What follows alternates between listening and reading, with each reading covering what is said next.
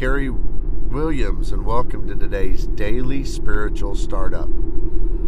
If you would take just a moment to both subscribe to the channel and also to give us a 5-star rating and review, that helps us to gain more listeners and hopefully bless more people as they start off their day.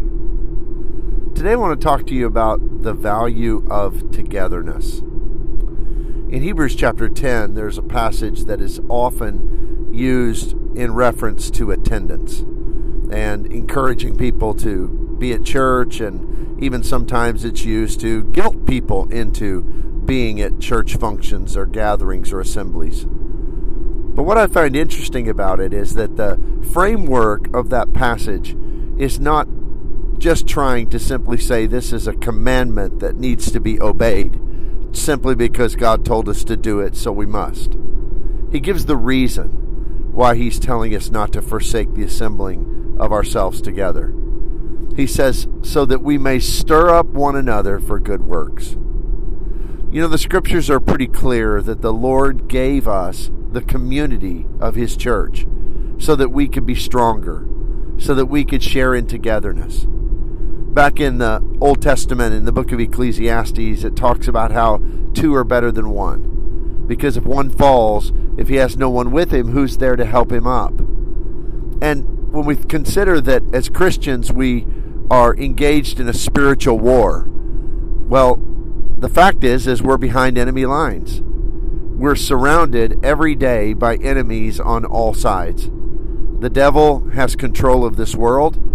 The media, the educational institutions, the print media that we experience, that we read, social media, everything around us is influenced by Satan, by his philosophies, by his encouragement, and by his lies.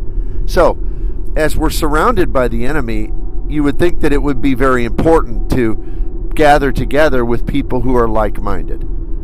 So I think that as we consider all of this, it's important to see the value in togetherness.